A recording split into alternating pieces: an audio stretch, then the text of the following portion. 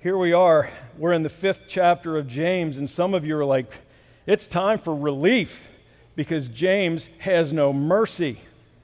He keeps bringing convicting word after convicting word, and I'm ready for something light. Well, today is not the day that we're going to experience a lightness that comes from the Word of God. And so he's going to address us and how we handle the things that he has extended to us, that he intends for us to steward for his sake, not for ours. He intends for us to steward and use for his sake and his glory. And so I want you to think about this in this moment. If you found out the moment you walked out of the doors of this church that you had nothing left, nothing, everything was taken from you, except for you and the people that are with you, how would you respond in the moment? Now, I'm not talking about you find out your house burned down and the car that was left in there and all your stuff, it's all gone, and you know what? All right, and as sad as that makes me, I know I have a pretty substantial insurance policy on my home that I can replace everything. No, that's not what we're talking about. We're talking about you didn't have the insurance policy to cover your home and its contents, and everything is taken away. How does your heart respond in that moment? I believe that there is an appropriate level of grief we need to experience when something like that happens. Permission to grieve because you've lost pictures, you've lost Bibles, you've lost memories. Now we have to start all over. That's okay. But I wonder if you're given enough time how your heart responds to the truth that your stuff is now gone. Listen to this parable that Jesus tells. Luke chapter 18, just listen along. A man approaches Jesus and he says, "Good teacher, what must I do to inherit eternal life?" And Jesus said to him, "Why do you call me good? No one is good except God alone." He says, "You know the commandments. Do not commit adultery, do not murder, do not steal, do not bear false witness, honor your father and mother." And this man says, "All these I have kept from my youth." You can kind of see him proud of how pure he sees himself to be. When Jesus heard this, he said to him, one thing you still lack. Sell all that you have and distribute to the poor, and you will have treasure in heaven. And come, follow me. Well, you know the response. You know the response. But when he heard these things, he became very sad, for he was extremely rich. Jesus presents an opportunity for this individual to express his real faith, to place his faith, his real faith in the person of Jesus Christ. But because his wealth and his possessions and all of his stuff got in the way, it revealed as he walked away with his head down in shame. My stuff means more to me than relationship with Jesus Christ. We like, just as this rich young man revealed, we like to hide ourselves in the good things we are able to do. I haven't committed adultery. I haven't committed murder. I'm not a liar. But Jesus says that's not enough. We like to hide ourselves in our righteousness, the things that we perceive to be righteous. But what Jesus is saying is, I'm about ready to get to the heart.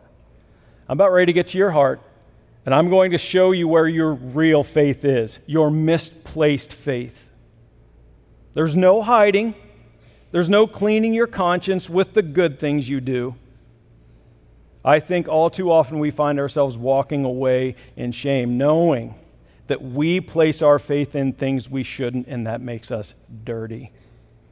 And we need the person of Jesus Christ to resolve those things for us.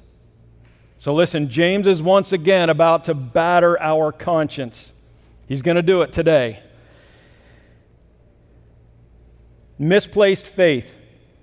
It's a trust in our money and our possessions. Jesus says again in the Sermon on the Mount. You can tell I've spent some time in the Sermon on the Mount over the last couple of weeks, can't you? A lot of what we draw today as it relates to James comes from the Sermon on the Mount. But Jesus says this, no one can serve two masters, for either he will hate the one and love the other, or he will be devoted to one and despise the other. You cannot serve both God and money. So here comes James. That's misplaced faith. Trust in the things that God has richly provided for us and for our enjoyment. But the problem we run into is we make that our idol, we make that our God, and that is a misplaced faith. Rather, real faith is the one that seeks God's kingdom first, and this is what James really wants to get after today. Just after he declared that you cannot serve both God and money, Jesus also says in Matthew chapter 6, he's addressing those that were anxious about where we're going to get our food and where we're going to get our water and where we're going to get our clothes. And Jesus says, don't be anxious about these things, saying, what shall we eat, or what shall we drink, or where are we going to get our clothes? Don't be anxious about these things, for the Gentiles, those who don't belong to God, they even know that we need these things in order to sustain life and to live. And yet the Father, Jesus says, knows that you need these things. But verse 33, a very familiar verse to each one of us, he says, but seek first his kingdom and his righteousness, and all of these things will be added to you as well. Misplaced faith versus real faith. And James gets after it today. So if you would, will you turn to James chapter 5, verses 1 to 6? And we're going to take a look at and see what James has to say about misplaced faith. James 5, 1 to 6. Here we go. Read along with me. Come now, you rich, weep and howl for the miseries that are coming upon you. Your riches have rotted, and your garments are moth-eaten. Your gold and silver have corroded, and their corrosion will be evidence against you and will eat your flesh like fire. You have laid up treasure in the last days. Behold, the wages of the laborers who mow your fields, which you keep back by fraud, are crying out against you. And the cries of the harvesters have reached the ears of the Lord of hosts. You have lived on earth in luxury and in self-indulgence. You have fattened your hearts in the day of slaughter. You have condemned and murdered the righteous person, and he does not resist you.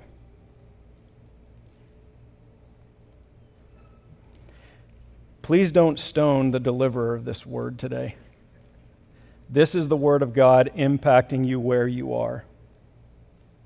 If this passage is a sobering passage to you, I'm going to ask you today to open yourself up to the conviction of the Holy Spirit, because he has some things he wants you to learn today about where your faith truly is. Is it misplaced in the stuff that he has provided for me to steward for his glory and even for my good and my enjoyment? Or is my faith placed in the person of Jesus Christ, knowing the day may come where he'll say, I want you to sell everything, I want you to walk away from everything, and I want you to come follow me to somewhere. Listen. Come now. Here's what I bet. You jump in your cars and you go home and you think through the things that Todd says over and over to make points and Jasper says over and over to make certain points or to get your attention. James says, come now. So listen to James say, come now, or maybe this is mine. Now listen to me. Tell me how many times you've heard me say, now listen to me, or I'll tell you what. It's time to listen. I'll tell you what. Wendy's is, here's the deal. You remember Pastor Ken? His was, get this. James is, come now. Come now, you rich. So some of you are sitting here right now and you're saying, oh, praise God, he's not talking to me. Because there is no way God the Father would consider me to be rich. And you know what? You know he's not going to let you get away with that. Because he's about to bring a word that's going to impact you whether you think you're rich or not. See, the world's in the world standards, if you make $25,000 a year, that places you in the top 2% of most wealthy people on the face of the planet. And that's where some would like to go with this passage. Well, praise God, I am not rich in the eyes of the world. But let's think of it in these terms. I need to back up because I missed something ultra critical. As James is bringing this to us, as he is confronting us with our wealth, as he's saying, come now, here's what he's saying.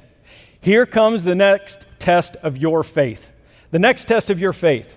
Consider it pure joy, my brothers, chapter 1, whenever you face trials of various kinds, because you know the testing of your faith develops perseverance, and this must finish its work so that you would be mature and complete, not lacking anything. Here comes the next trial.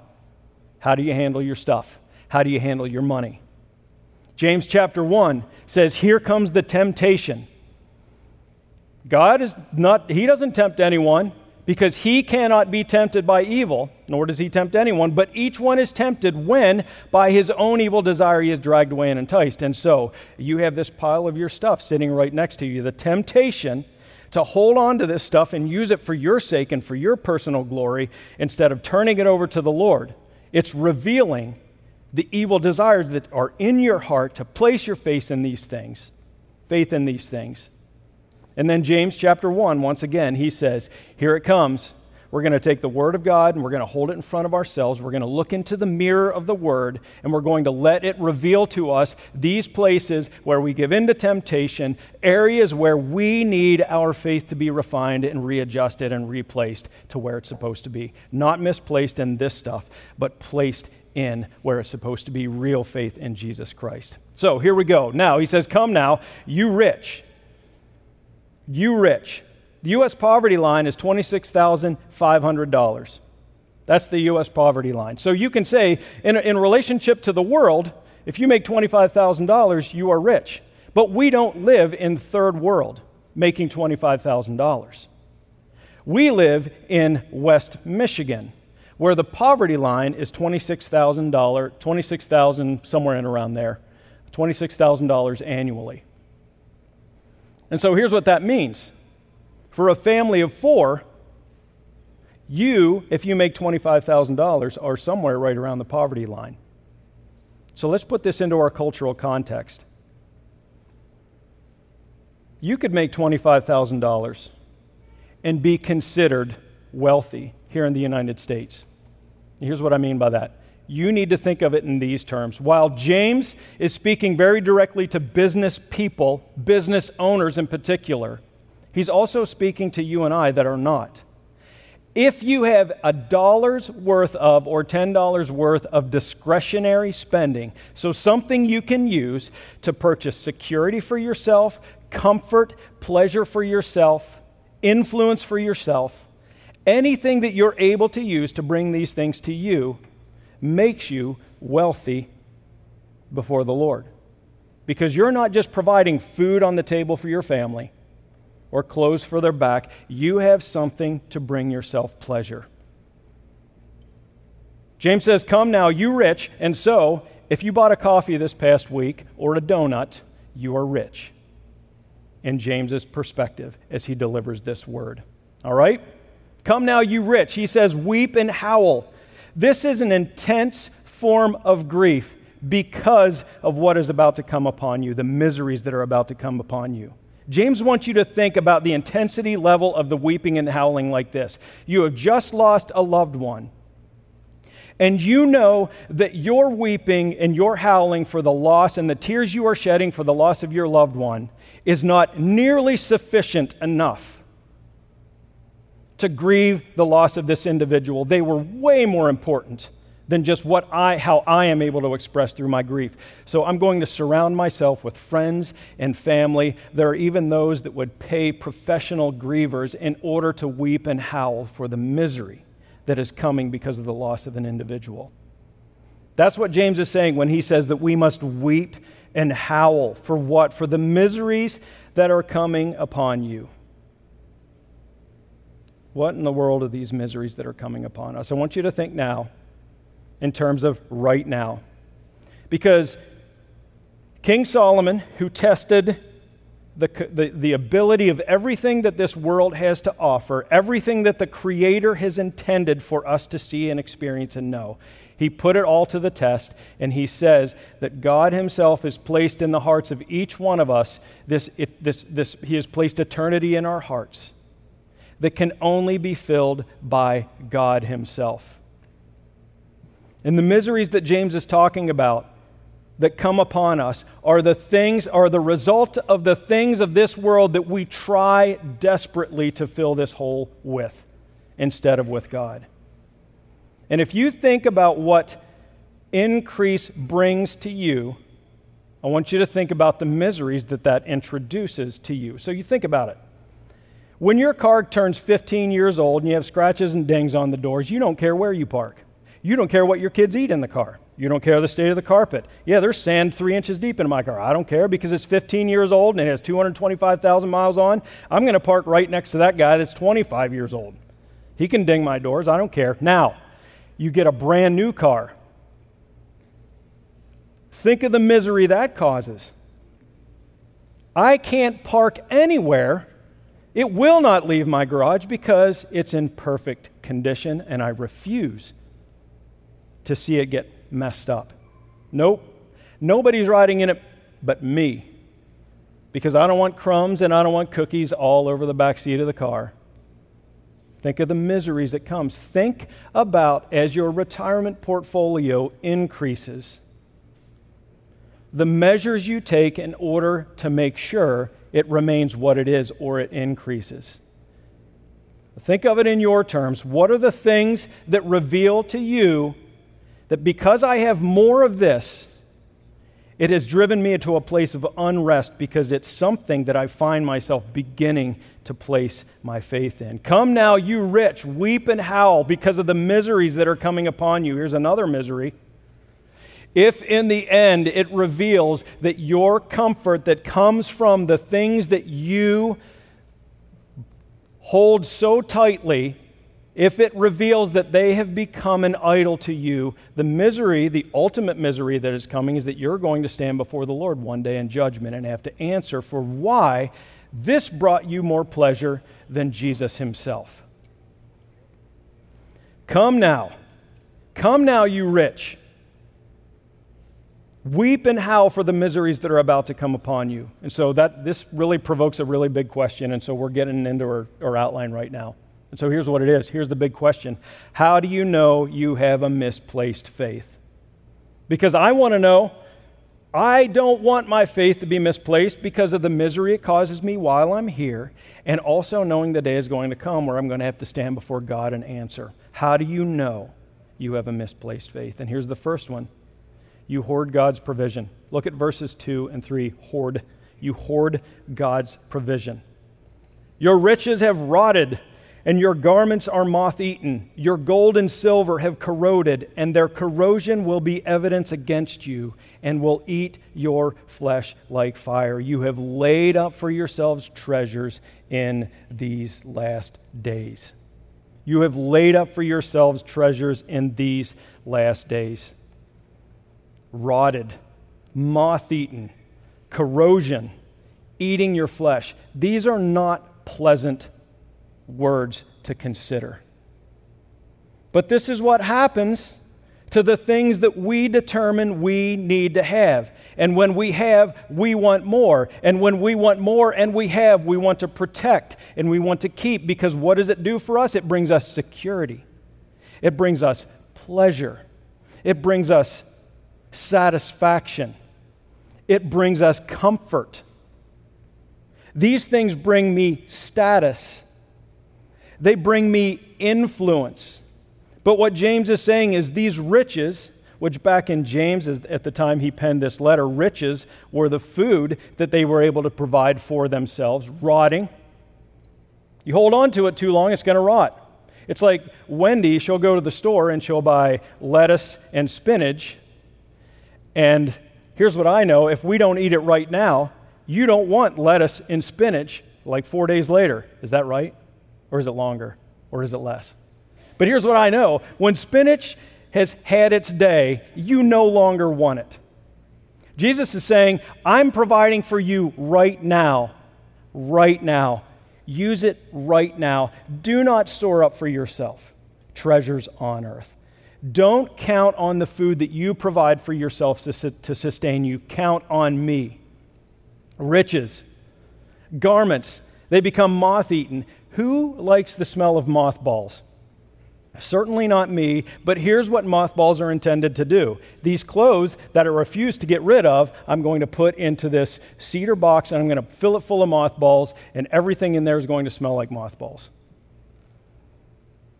Nobody likes the smell of mothballs, but they're necessary for those of us who believe we need to hold on to this stuff. I have seen our church over and over. Now, this is years ago. We would have clothing drives. This is before our relationship with the Holland Rescue Mission. Now, we just say, take all your stuff that you're not using to the Holland Rescue Mission. But years ago, we would have both a fall and a spring clothing drive.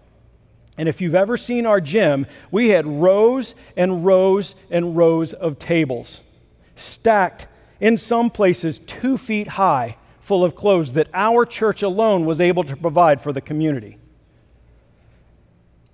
So that would happen in the springtime, and that would also happen in the fall. So you have your spring clothes and your fall clothes. Well, you would think, well, it can't be that next year, but it was. Somehow, we were able to, year after year, provide so much for those in our community that are needy. And so, I celebrate the generosity of this church, but the answer, the question is begged, where does it all come from? It comes from what? Discretionary spending, which makes us rich. Here's one that bothers me. Someone just challenged me this morning, can you preach without moving your hands? So I'm going to put my hands in my pocket of my jeans. You know what? I agree with Neil Diamond. We should live forever in blue jeans. That is exactly how we should dress.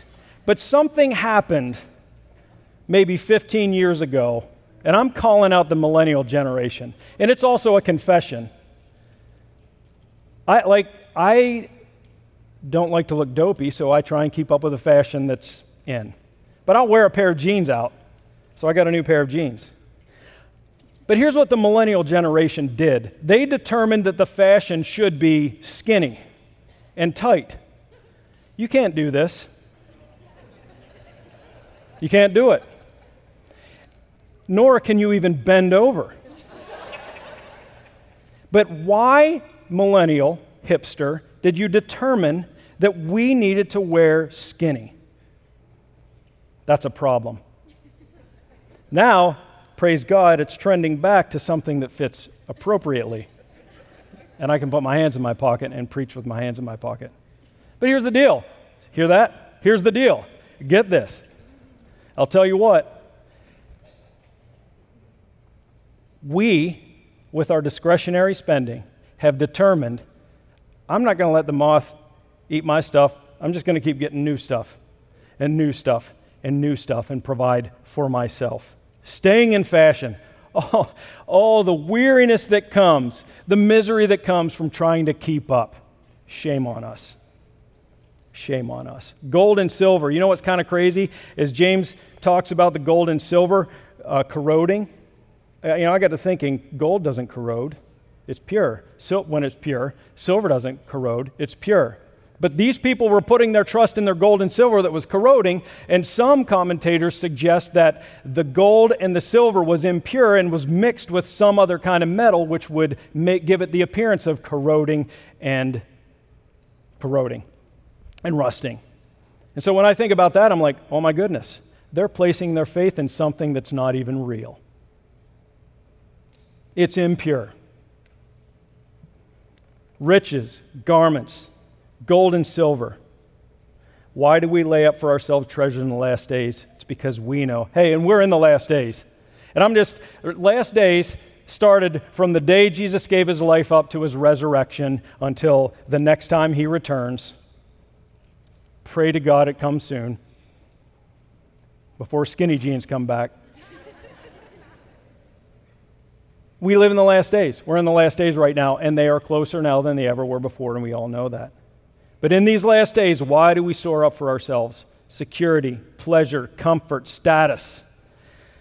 Why is it that money brings us status? Why is it that possession, we seem to think, and it does for some reason, give us more influence? Why is that? That's a good one to wrestle with today. Why do I let the rich, who James says are the ones that are dragging me into court, why do I let them have more influence in my life than anyone else? Here's what tends to happen. Here's another parable. Luke chapter 12. Someone in the crowd said to Jesus, "Teacher, tell my brother to divide my inheritance."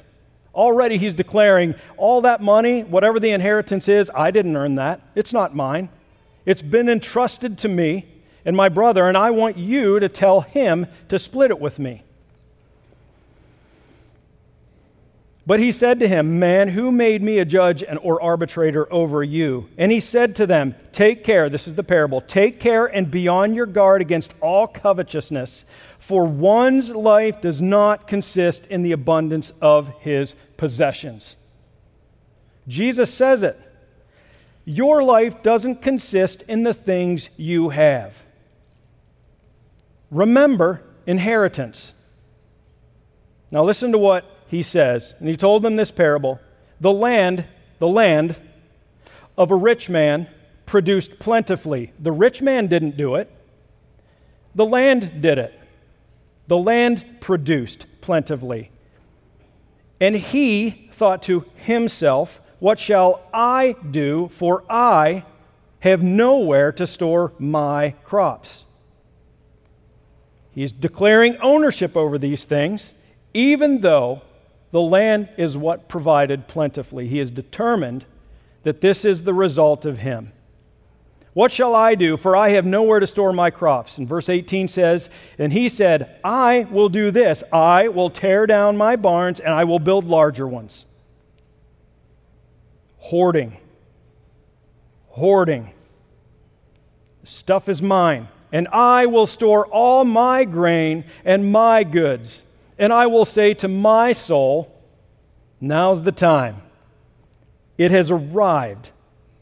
It's time for us. It's time for me." I sounded like Gollum there, didn't I?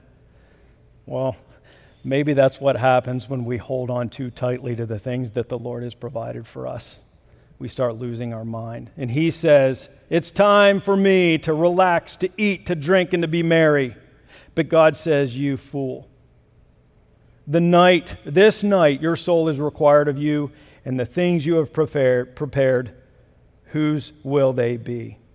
And Jesus says, "So it is with the one who lays up treasure for himself and is not rich toward God." How do you know if your faith is misplaced? If you can't get your car in your garage. If you have to consistently clean out the guest room when guests come. Matthew chapter 6, Jesus says this, "Do not store up for yourself treasures on earth where what? Moth and rust." It's almost like James heard Jesus say this, isn't it? Don't store up for yourself here on earth where moth and rust will destroy and where thieves will break in and steal, but rather store up for yourself treasures in heaven. That's the richness toward God as we are here on earth, storing up for yourself treasures in heaven where moth and rust do not destroy and where thieves do not break in and steal.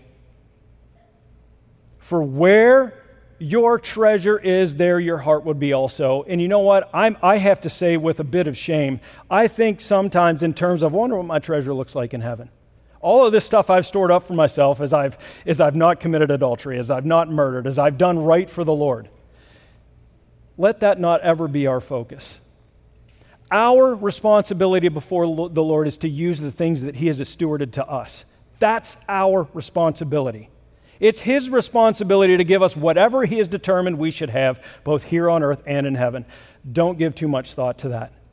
Know this, though, that your great treasure is in heaven, and there's going to be a day come where you're going to stand face to face with the greatest treasure ever known to mankind.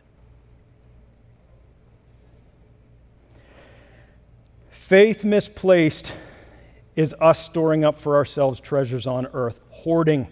This is my stuff. Faith rightly placed is storing up for yourself treasures in heaven. Living as though you were actually in the last days. I don't need this stuff tomorrow. Why? Because tomorrow Jesus is coming back. Using the stuff He has provided for you, that He has stewarded to you for His glory and not yours. There's a great danger. The more stuff we get, the more content we get. And I know some of you are like, well, I've experienced discontentment because when I have, I want more. But I've seen people, they work their way up the corporate ladder, they save, they invest, and at the end of their life, they need nothing from God, nor do they need Him, because they have what they have. They have what they want. So here's a big question for you. Those of us who are hoarders, and that means every one of us, those of us who are storing up for ourselves treasures on earth, here's the question. What are you storing up for yourself in these last days? Let me ask it this way. How are you being rich toward yourself and not toward God? How do you know you have a misplaced faith? Here's another one. You let others suffer at your expense. How far are you willing to go to make sure your stuff is taken care of? Listen to how far these wealthy landowners went as James penned this letter. Behold, the wages of the laborers who mowed your fields, which you kept back by fraud, are crying out against you. And the cries of the harvesters have reached the ears of the Lord of hosts. You have condemned, look at verse 6, you have condemned and murdered the righteous person, and he does not resist you. How do you know you have a misplaced faith? You let others suffer at your expense. So James very clearly was writing to rich landowners. And back in this culture, this is kind of the way it went. You had the rich landowners and you had the poor that worked for the rich landowners. And you'll know that Jesus told another parable that sounds very similar to this, but here's what would happen. The poor would show up at, let's say, 6 o'clock in the morning to the marketplace, expecting and hoping that someone would hire them for the day. They were day employees. And so the rich landowners would show up and they would determine, who do I want to hire today in order to take care of and harvest my crops? And so he would hire, and then they would spend the day, 6 in the morning till 6 at night, and then they would stand and they would wait on full payment for what they had agreed upon with the landowner. This is what I will pay you for the day. There was no discretionary spending in that day for the poor. It was like, okay, I put in my full day, and now I need to put food on the table for my family. And James is confronting the rich landowners. Because here's what they were doing. By fraud, they were withholding the very thing they had agreed to. It was in their power to help this man put food on the table for his family. No discretionary spending for the poor. Only food in their bellies.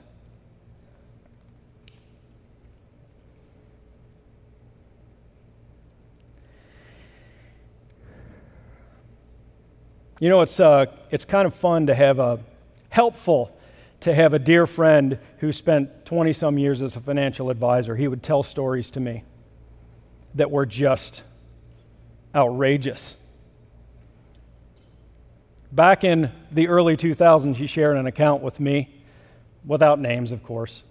He's not even in the States, so. And he said, I have a guy who was a family of 6, and in the early 2000s, the poverty line was under $25,000 for a family of 6. So he had this guy that he was working with that was given a job making $8 an hour. Now, if you do the math, that's like somewhere around $8,000 beneath the poverty line for a family of 6. And my friend went on to tell me, yet, this business owner had 3 homes scattered around the country, and he had access to other places around the world,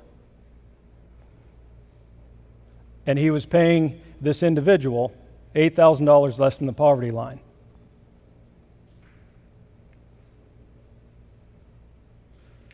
Here's my word to the employee. Don't resist him. Don't resist him. Prove yourself righteous before God. Don't resist him. Number one, you don't have to work for him. And number two, you have no idea how generous he is otherwise. Do not judge him. Don't resist him, but don't judge him, because you don't know. To the wealthy landowner, I would have said,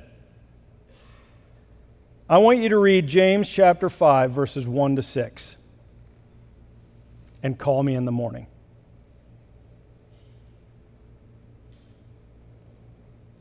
How does this apply to you and me, who are not business owners? The Lord provides us opportunity upon opportunity to express generosity with the discretionary money that He has provided for us. Personal account, the conviction of the Lord drove me to my knees as I'm standing in the Denver airport.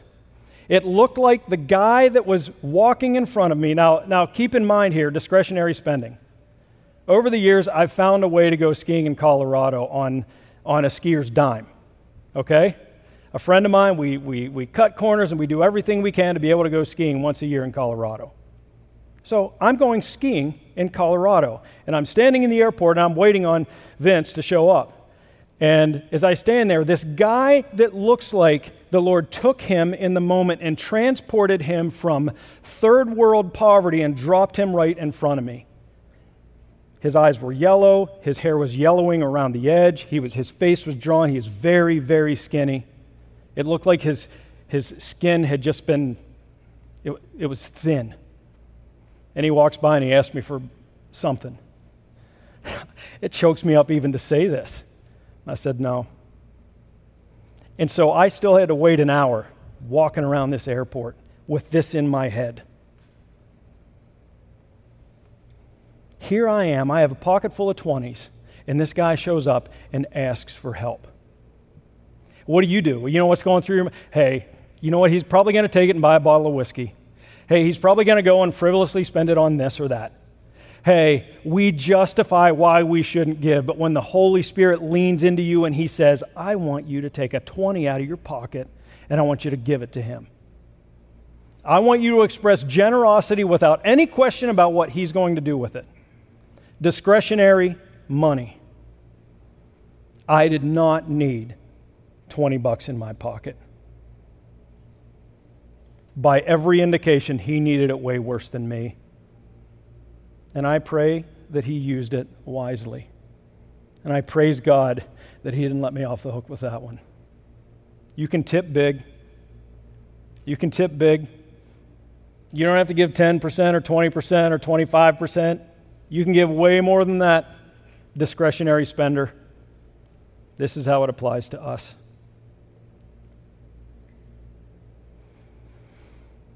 How far are you willing to go in order to maintain your hoardish ways? Verse 6 is terrible. Look at it.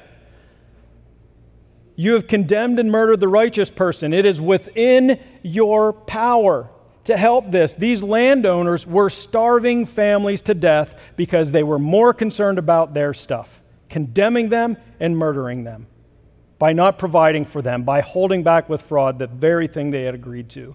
How far are you personally willing to grow to maintain these ways? Here's another question for you. Who in your life is God asking you to be rich toward? No, don't go, well, yeah, but he, oh, well, yeah, but she. None of that. That individual stands before the Lord and answers for how he or she used the gift. You stand before the Lord and you respond to Him based on how you listen to the work of the Holy Spirit in your heart. Who in your life is God asking you to be rich toward? All right, here's a third and final one. How do you know you have misplaced faith? You can't get enough. Listen to these words. Look at verse 5. You have lived on earth in luxury. What does that word provoke in your mind? You have lived on this earth in luxury and in self-indulgence. Man, those two words together just make me feel nasty. Luxury, self-indulgence. You have fattened your hearts in the day of slaughter. The imagery of a cow being raised up, fattened, with the intent of the farmer to put it to death in order to make an income. Luxury. I stood on the top of a 10-story building in third world Liberia at the time, West Africa, at the time one of the poorest countries in the world.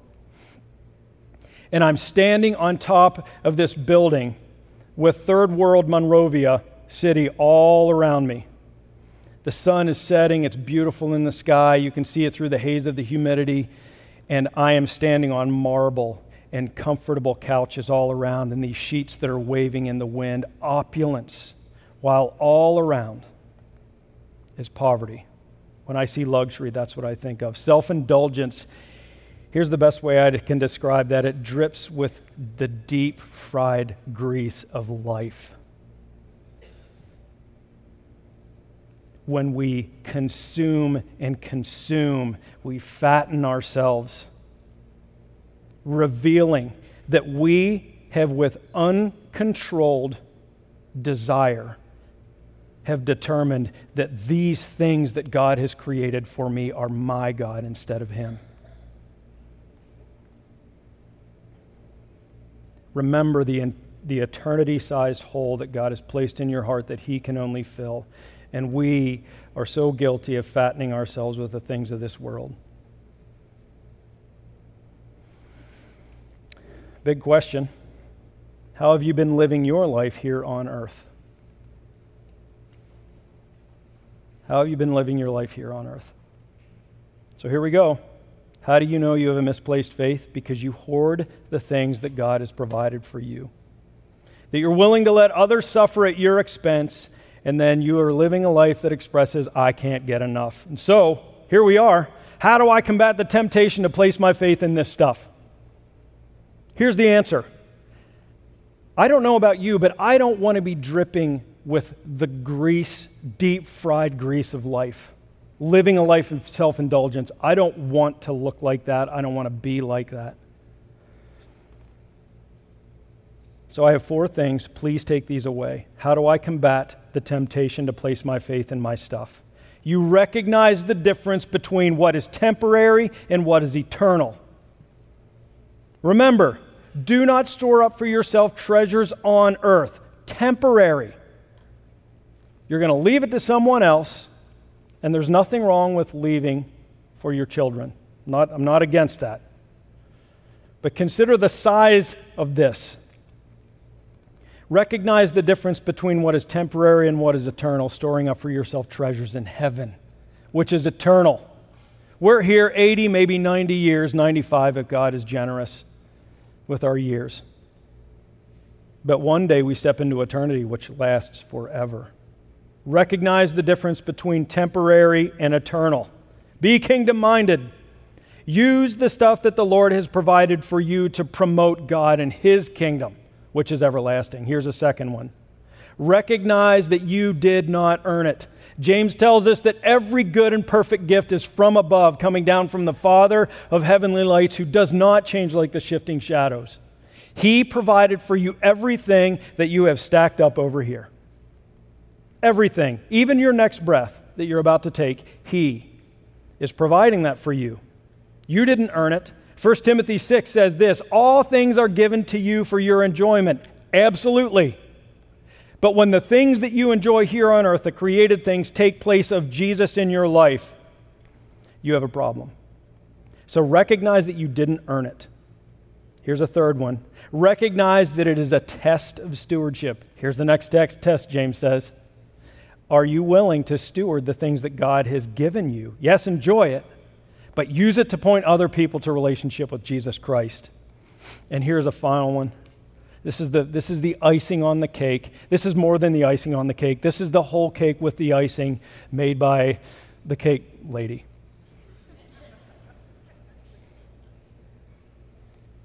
When you're tempted to keep stuff for yourself. You remember the generosity of God the Father.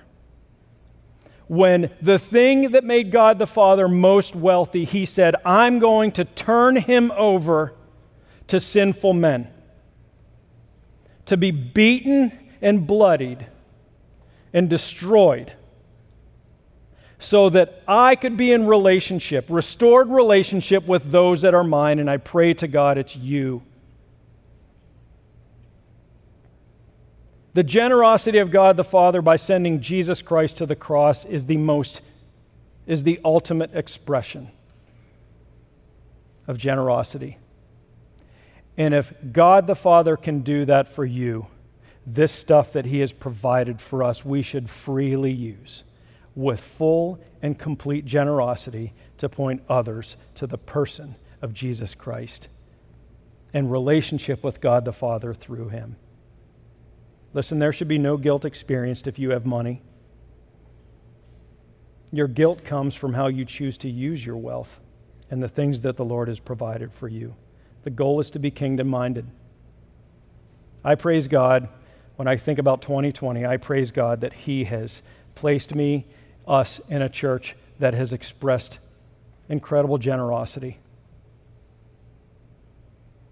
When we said we think we're going to have needs for people as they lose jobs and their health becomes an issue, would you be willing to give? And the church just poured out its generosity. Our church is very generous. So I'm so very happy to belong to Summit Church. I pray that the Word of God convicts you where you need to be convicted. Let's pray. Father in heaven, for some reason there is such freedom that comes from conviction. Lord, I suppose it's because I know that you care. Thank you for caring enough to not let us persist in our idolatrous ways. Lord, lean into us where we need to be leaned into. Lord, bring comfort where comfort is necessary. And use us, Lord, please. Have your way. May your kingdom come and your will be done in the life of each individual that is here. We give you all the praise and glory.